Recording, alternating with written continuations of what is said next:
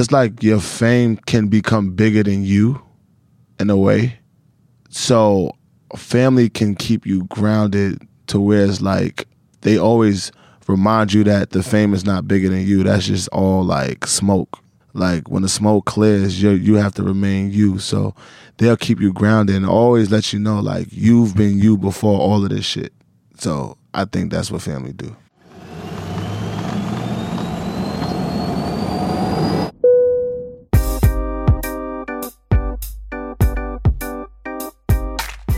Welcome back to another episode of Airplane Mode. Good to be back. We took a little bit of a break there for July 4th. Hope you guys had a great long holiday weekend. This week's guest is A$AP Ferg, who I'm excited to announce, this is where we would blast the reggaeton horn if we had one, is dropping new music this month.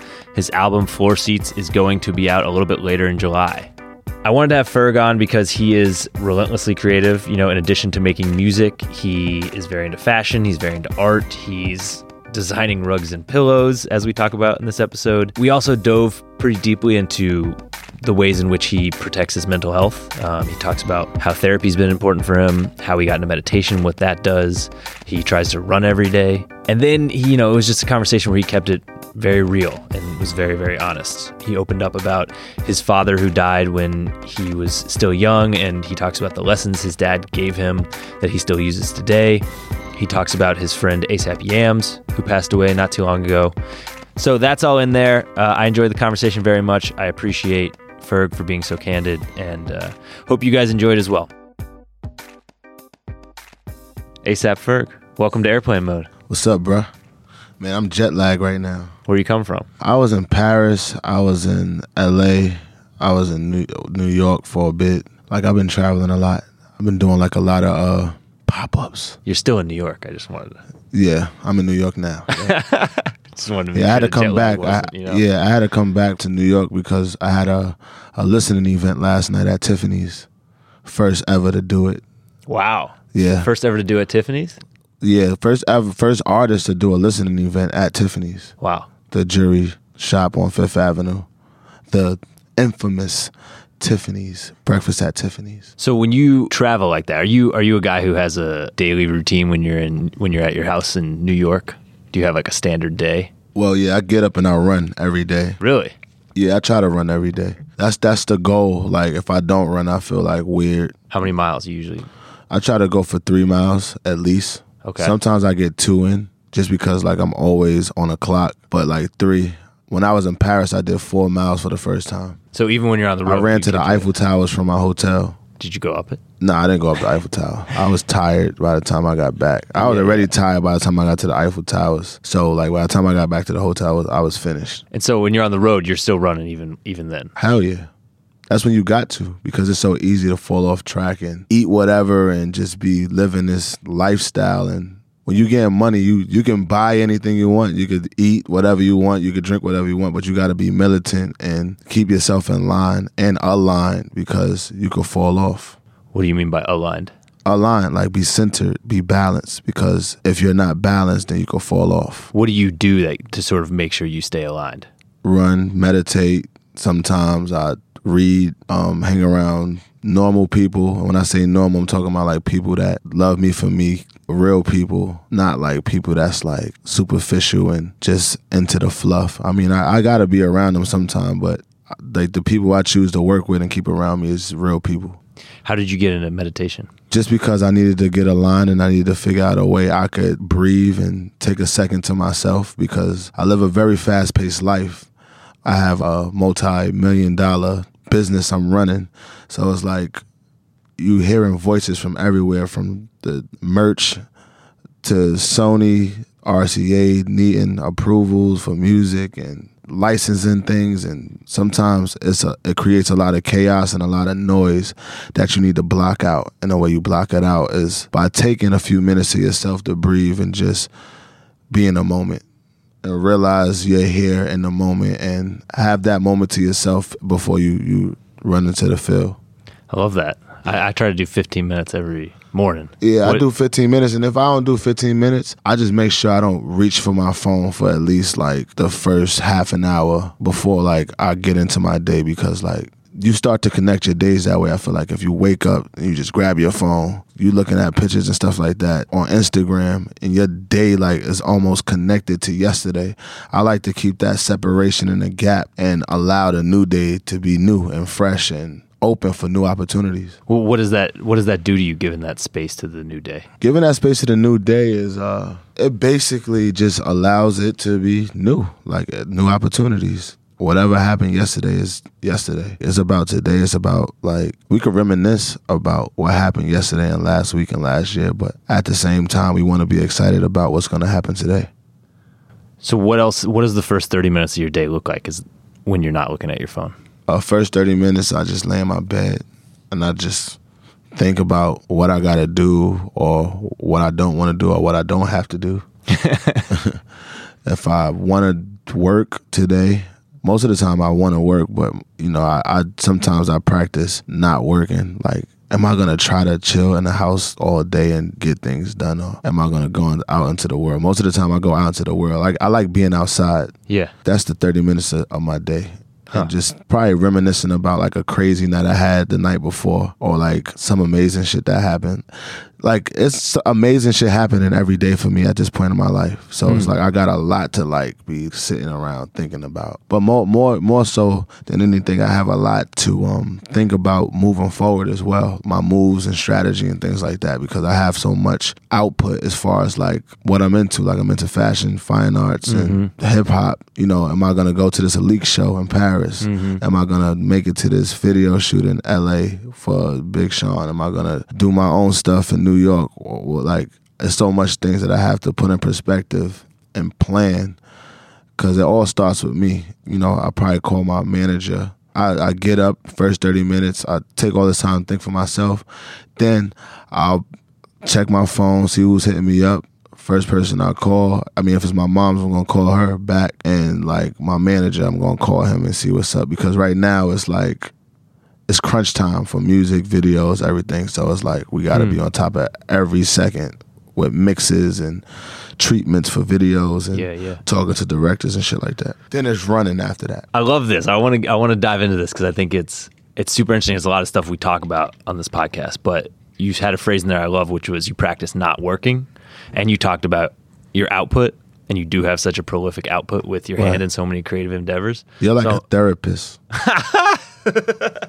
That's I think one of the best compliments I've ever received. Yeah, because that's what therapists do. Like, you sit in a room with them, and they'll be like, they'll piggyback off of what you've said. It's almost like you're having a conversation with yourself, and why. Like, say, okay, all right, why would you do that? And then, like, that's how your questions is. But it's good though. Like, I fuck with it. Have you been to therapy? Hell yeah, for sure. How'd you get into therapy? Got into therapy because like I've learned that first I've heard Jay-Z, he said he went to therapy, and I was like, wow, okay, this is actually not a bad thing to try, because I was so stressed last year that I wanted to like actually sit with a professional and ask them if this is normal. He told me, like, in the process of sitting down and talking to somebody, anybody, it could be therapy, could be your friend or somebody that just want to listen. You just want like somebody to talk to, and somebody that he knows like the proper, I would say, like, phrases or terms within any type of mental whatever. So like, I wanted to just see somebody who knew everything about that shit. So I sat down with him, and he would do what you're doing. All right, why do you think like that? Or whatever. And he told me during this process of us talking, things would start to unwind, and you would start to feel less tense and less anxiety and less stress and less this and less that. What he told me is I got a lot of things going on in my life, and I recently got like new management, new accountants, new this, new that. So you can kind of feel alienated, one, and two, you can also feel like you don't know anybody or trust anybody. So that's a tough place. I'm a big celebrity. Like, I'm going places, people feel like they know me and I don't know anybody. So it's like adjusting to that shit too, because I come from the hood where if somebody looked at you, it's like, you got a problem, let's fight. And it's like, that's just how it is, because that's always how it's been. So it's like conditioning myself for this new chapter, these new chapters in my life. So you found it helpful? For sure. Like, I think that everybody should try therapy at least. And what was your thoughts on therapy before you started going? Like, did you have any preconceived notions about what it might be like or some? Yeah, like you always just taught that, like, if you have anything to talk about, you talk to your family and shit like that. But your family only knows what they know. Like, they're not professionals and they don't know everything. So, like, why not go to somebody who studies that shit and, like, goes to school for that shit? Really figure it out. Like, yeah. I have the access to get whatever I want right now. So it's like, why not get the best of the best? Have you found your writing, art, or your fashion or any of those creative outlets have changed in the wake of therapy? Everything changed because, like, you just open up to, like, just talking about shit. Mm-hmm. You feel like, all right, damn, everybody's going through this shit too. Like, it's a power in talking about it. Totally. I mean, I find that the thing I've found from it, I've been doing it for about 2 years, is like you just start. See, I knew it. Like, I can tell. That's why you asking me all these questions. Like, damn, he went to therapy too. Shit, I'm not a weirdo. No, I mean, I feel like, but it's funny because I feel like there is a stigma around it, right? It is, but like, I think that stigma is changing. You got Meek Mills talking about PTSDs and 21 Savage talking about PTSDs and Charlemagne opening up about his, anxieties and shit like that. He wrote a book on it. So I think that mental health is a huge thing right now. I think everybody goes through. Our heartbreak is mental health. Like, your heart ain't really broken. That shit is in your head. Yeah. You know what I'm saying? So it's mental. It's all emotional. You talked about it being sort of alienating. Everyone knows who you are, but you don't know who they are. That sort of asymmetry. Right. That must be a difficult thing to navigate, especially when you're talking about keeping people close to you. I think you were talking about protecting your input as you keep people close to you who don't like the celebrity part of you. They actually know who you are. Mm-hmm. And it must be hard to, like, vet new people who come into your life, because it must be hard to know if they're after you because of celebrity or what. I mean, is that a difficult thing to navigate?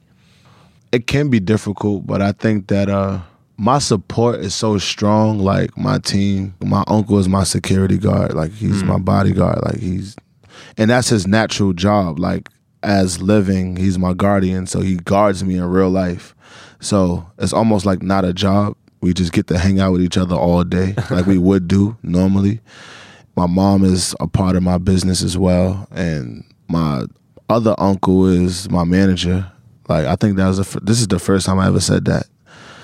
He's like invisible. Nobody knows what he looks like. Dion is. They don't know if he's white or black, Asian, Puerto Rican. I just posted him on my Instagram, so they probably kind of know what he look like now. It can be alienating because, like, it's like your fame can become bigger than you in a way. So family can keep you grounded to where it's like they always remind you that the fame is not bigger than you. That's just all like smoke. Like, when the smoke clears, you have to remain you. So they'll keep you grounded and always let you know, like, you've been you before all of this shit. Yeah. So I think that's what family do. And was that something you had to get adjusted to? Like, you talked at the very beginning of this. Yeah, well, you talked at the very beginning of this, like, how you can, once you get a lot of money, you can do whatever you want, and you got to be careful to not get out of line. Yeah, I mean, look at the stories of all the celebrities that ever got rich. Everybody went through something.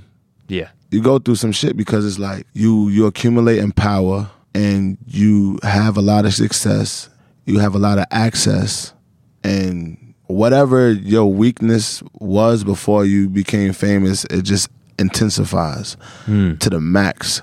So, like, if you have a weakness with girls, if you have a weakness with drugs, if you have a weakness with anything, that shit is just gonna intensify. I mean, I watched it in front of my eyes with, like, Yams. He obviously had a drug problem. I didn't know about it. Like, you start to see it, and he started to come around and bringing weird-looking people around, and it took his life. So for me, like, I've always been militant as well, because I'm not into a lot of shit that I'm not into. Like, I mean, I come from a very good family. My mother got masters in college. My step-pops the same. My dad had businesses. Bad Boy logo he did. Andre Harrell logo he did. So I can see things. I have vision.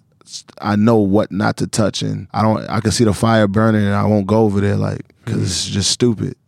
So a certain shit, I'm not gonna try crack if I know crack is bad. I'm not sniffing coke. I'm not doing none of that shit. Like, we don't do that in Harlem. Well, people do it in Harlem, but, like, my friends and family, we don't do that.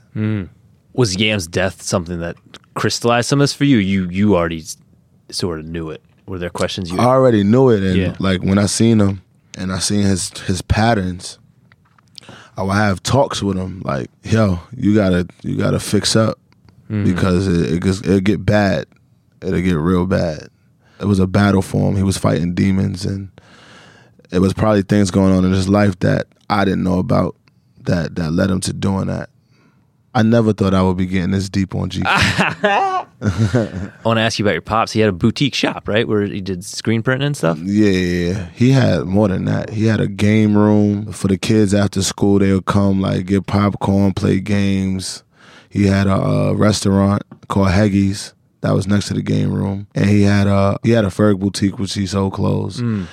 But he began by like printing T-shirts and making T-shirts for artists like, you know, Teddy Riley, Heavy D, all of the rappers early on. The drug dealers too, like he used to like, when he first started like making T-shirts, he used to paint shirts and shit for like Nicky Bonds and, you know, Richard Porter and like all of these guys. So he built up his clientele, then got into like the clothing business and opened up a store called Ferg Apparel on 145th between 7th and 8th. And yeah, everybody would come in there from Puff to like the biggest drug dealers to the political people, community leaders. Everybody, it was like the whole community was there. What did you learn from him about business or creativity? Or ownership. He taught me ownership. He taught me to like own something. I seen him with houses. I seen him with cars. The last thing my dad taught me was that like if anybody got money in their pocket, it could be yours. It's just how you gonna figure out a way to get it. And not like on no robbing shit. We talking about like on some like I have a product to sell. T-shirts at the time I was making, and he was like, yo, if you could pitch a product to somebody, they got money, like you can make that your money. It just gotta be good. And that was like one of the last things he taught me before he died, or told me before he died. It was like the night before he died. He told you that the night before he died? Yep. He told me that the night before he died. And like also he told me, I remember I was undercharging for T-shirts I was designing. And I was like, yo, how can I like, I'm tired of taking like short money. Like I want to get like 100 and something for my T-shirts. That was a lot for me back then. Like for a T-shirt, I'm like, I'm charging people like 60. I need like 100, 200 for my T-shirts. He was like, you just got to do it. You got to like put yourself up there. He said, and then that's when he told me if anybody got money in their pocket, it could be yours. You just got to figure out a way to get it. So that stuck with me. And also I made a brand name called Devoni, which I discussed with him that night. This is my first time talking about this story here too. You got a lot of firsts. The Devonian, the name comes from Devonian. Devonian was a time and era evolution. Is a time and era evolution. That's like when one-cell creatures walked the earth and fish had legs. They say that the world stemmed and creatures stem from these red rocks in Devon, England, and that's where the name Devonian come from. I was like, that sounds like the beginning of the world, so I'm gonna just name my clothing line Devoni. That's deep. Yeah, I'm a kid doing this. Like I'm in the dictionary. Like, how old were you? I had to been about like 17 years old. So you found that in the dictionary? In the dictionary. Why were you looking through the dictionary? Because I just wanted like a fly name, but I wanted it to mean something. What did your pop say when you ran up on My it? pop said Devonian is cool because I was excited about him. Yo, my clothing line gonna be named Devonian. And he was like, that's fire. And then he said, you should chop it though, because it's gonna be easier to say if you name it Devoni. So right now, like I'm still working with that brand, and it's a lifestyle brand now where I'm doing like pillows, rugs. I'm getting custom rugs made in Nepal with silks and different wools, custom colors. That's great. I continue to brand. It started off as a belt brand. I had like Swiss Beats, Chris Brown. Diggy Simmons had a T-shirt on that I designed in an AT&T commercial. That was huge for me back then. And that's what I was doing before I made music. You talked about books in there a little earlier. What are some books you've read that have stuck with you or resonated with you in particular? I read a lot of self-help books early on. My friend Bloody, not Bloody Osiris, but my other boy Bashi from my block, he came from jail the first time and put me onto this book called Art of Seduction. And It's by Robert Greene. So I've read all Robert Greene books. Art of War, the 48 Laws of Power, and the 50th Law, because 50 Cent got a book with him as well. But those books was exciting to me because of the allure and the charisma of the different characters in there. They talk about like Andy Warhol. They talk about like Elvis and how he was a dandy and how he dressed and the electrifying performances he had that like kind of like the charisma he had. They talk about John F. Kennedy. They talk about like the Siren, which is like Cleopatra and how she seduced Julius Caesar and these different dudes. Yeah, so like I just always wanted to know like how what makes people tick. Yeah. So I was always into like psychology and things like that. I think that I would be a therapist or something if I wasn't a rapper. I would pursue that in school because I'm really interested in like what people are interested in and like knowing different things about different people. Then I read a lot of self-help books like Rich Dad, Poor Dad. That was one of the first books that I read that kind of taught me about saving money and the difference between a rich dad and a poor dad and what the poor dad was telling his son and what the rich dad was telling. What's the difference? The difference was like assets and liabilities. So it's like you want to apply more assets to your brand or yourself and have no liabilities if possible. I always try not to keep liabilities around me because a liability could cost you your life. It could cost you your fortune. It could cost you a lot of things. So that's like somebody that you got a friend, you love him to death, but he just don't know how to stop acting stupid. He might come into like a business meeting with me or like somewhere and just say something crazy, outrageous and cost me like a crazy deal that I could have had. That's a liability. Yeah. An asset is somebody that's actually going to bring something to the table and actually have octopus arms and bring everything and vibes and it be all good. Like that, you want more people like that to add to your crew. How do you have that conversation with someone who is a liability to be like, I'm sorry, man, I need more assets and less liabilities? You don't have that conversation with them. I mean, some people have to grow and get to that place. I just don't have them around me. There's a lot of liability people that I love that's just not around me just because I'm working. And like when it's time to be my friend and we could talk and like I'll pull up on you and all of that. But when I'm working and I'm moving around, there's certain places you can't go. Everything ain't for everybody. Certain people just can't handle certain things. Circling back to the beginning, how did you get turned on to meditation? Was it you read something, someone else told you about it? I've heard about it, and it was like some extra like magical shit in my head that like wasn't real or whatever the case may be. But like I said, you know, when you're desperate and in need of some type of relief, you try everything. Or like not everything, because I ain't resorting to no drugs or nothing. But I did start smoking weed, but I stopped. But all of that shit is a crutch. I really wanted to get to me, and I felt like it all starts with you and it ends with you. So it's not about using a substance to like suppress anything or whatever, because that shit is just it's not the right thing to do. It just all ends up bad and it get worse. It's about sitting with yourself, and it's about thinking about life and just talking about shit and whatever. So my life is moving rampant all the time.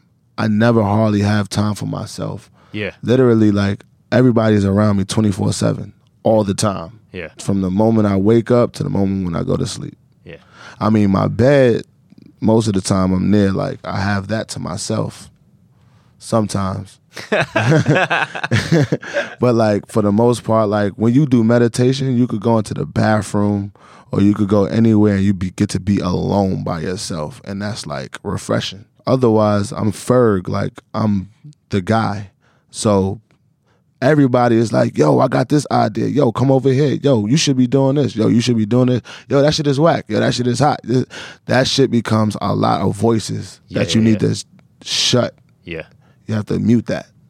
And the way you mute that is like by being by yourself and sitting in silence. Do you consider yourself ASAP Ferg in your own head? Or how do you, like, what name do you have for yourself when you're not being Ferg? Ferg. You are Ferg. Yeah, Ferg. I'm always Ferg. Like, people will arguably say like, damn, you don't act like a rapper, or like, I can't try to be something. Like, you know how people like try to like fluff themselves up to be like, yo, I'm really him. Like, I don't gotta do none of that. Like, I really, like, I already had all the Jordans, like, when I was a teenager. I was always cool. I was always popular in school. I always had girlfriends. I had girlfriends in pageants when I was in junior high school. I'm talking about black girls with green eyes and long hair and nice bodies. Like, this is me. Like, I've always been me. So, like, the way artists project that, and it's like they so, like, gotta show everything, sometimes I forget to show shit because this is my life. Like, this is really me. Like, unless people like, yo, take a picture. That's a cool outfit. Oh, yeah, I'm me. So, like, I got to project that sometimes. But me and my mind, I'm like, I got Chanel sneakers on right now. I didn't go on my Instagram today and like, oh, shit, look at my sneakers. Because I'm really me. Yeah. But that's me. I'm Ferg. Like, I'm going to be me. Like, nothing can change me. I'm indestructible. The music, whatever, like, fame. I was hanging out with Puff before, like, music. Before I even knew I was going to even be a rapper, my father was bringing him around, like, big people, big-time people coming around. A lot of money, a lot of fast cars, woman, everything. I seen all of that at a young age. So a lot of this shit don't faze me, you know? Last question we ask on this podcast is for a favorite fuck-up. Favorite fuck up. My favorite fuck up is all my fuck ups. Because you gotta embrace that shit. That's the only way you can get better. Like, and Pharrell told me, like, there's no losses, there's only lessons. My theory is there's like, what is my theory? I forgot my theory. But yeah, basically, lessons, no losses. That's basically what I was getting at. That's my theory, but like I'm still like waking up right now. That was pretty good for a guy who's jet lagged. Yeah, no, hold on. Wait. I want to think about my shit real quick. Okay. I like lessons, no losses. I mean, it's like... Yeah, it's basically getting to that. It's just another way of saying it that I usually say myself. That's Pharrell's thing, but I got my own thing. There's an idea like that's like failure is a time problem, which is basically like in the moment it seems like a failure, but 2 years down the line it'll be like the thing that brought you the next thing. I don't think there's no such thing as a failure, honestly. Why? I don't think there's no such thing as crazy. I don't think there's no such thing as a failure. I don't think there's no such thing as weird. There's no such thing as whatever, because it's all in your perception. It's where you're at. Yeah. Like, you see people walking around talking to themselves in the street, and they mind whatever's happening, that's their perception on life. Like, so it's not weird for them. I figured it out. I got it. I remembered.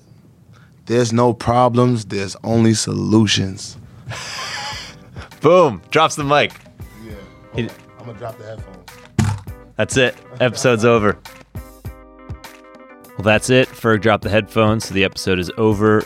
His album, Floor Seats, will be out this month. Make sure you guys check it out. Thank you to him for coming on and for being so candid. Thank you to Justin Wright for helping produce this episode. Thank you to Jessamine Molly, our regular producer. And thank you to you guys for listening. If you're enjoying the show, please subscribe. Please leave a review. I say this every time. I know it's annoying. I'm a broken record, but it really does help. So thank you guys. We'll see you next Monday.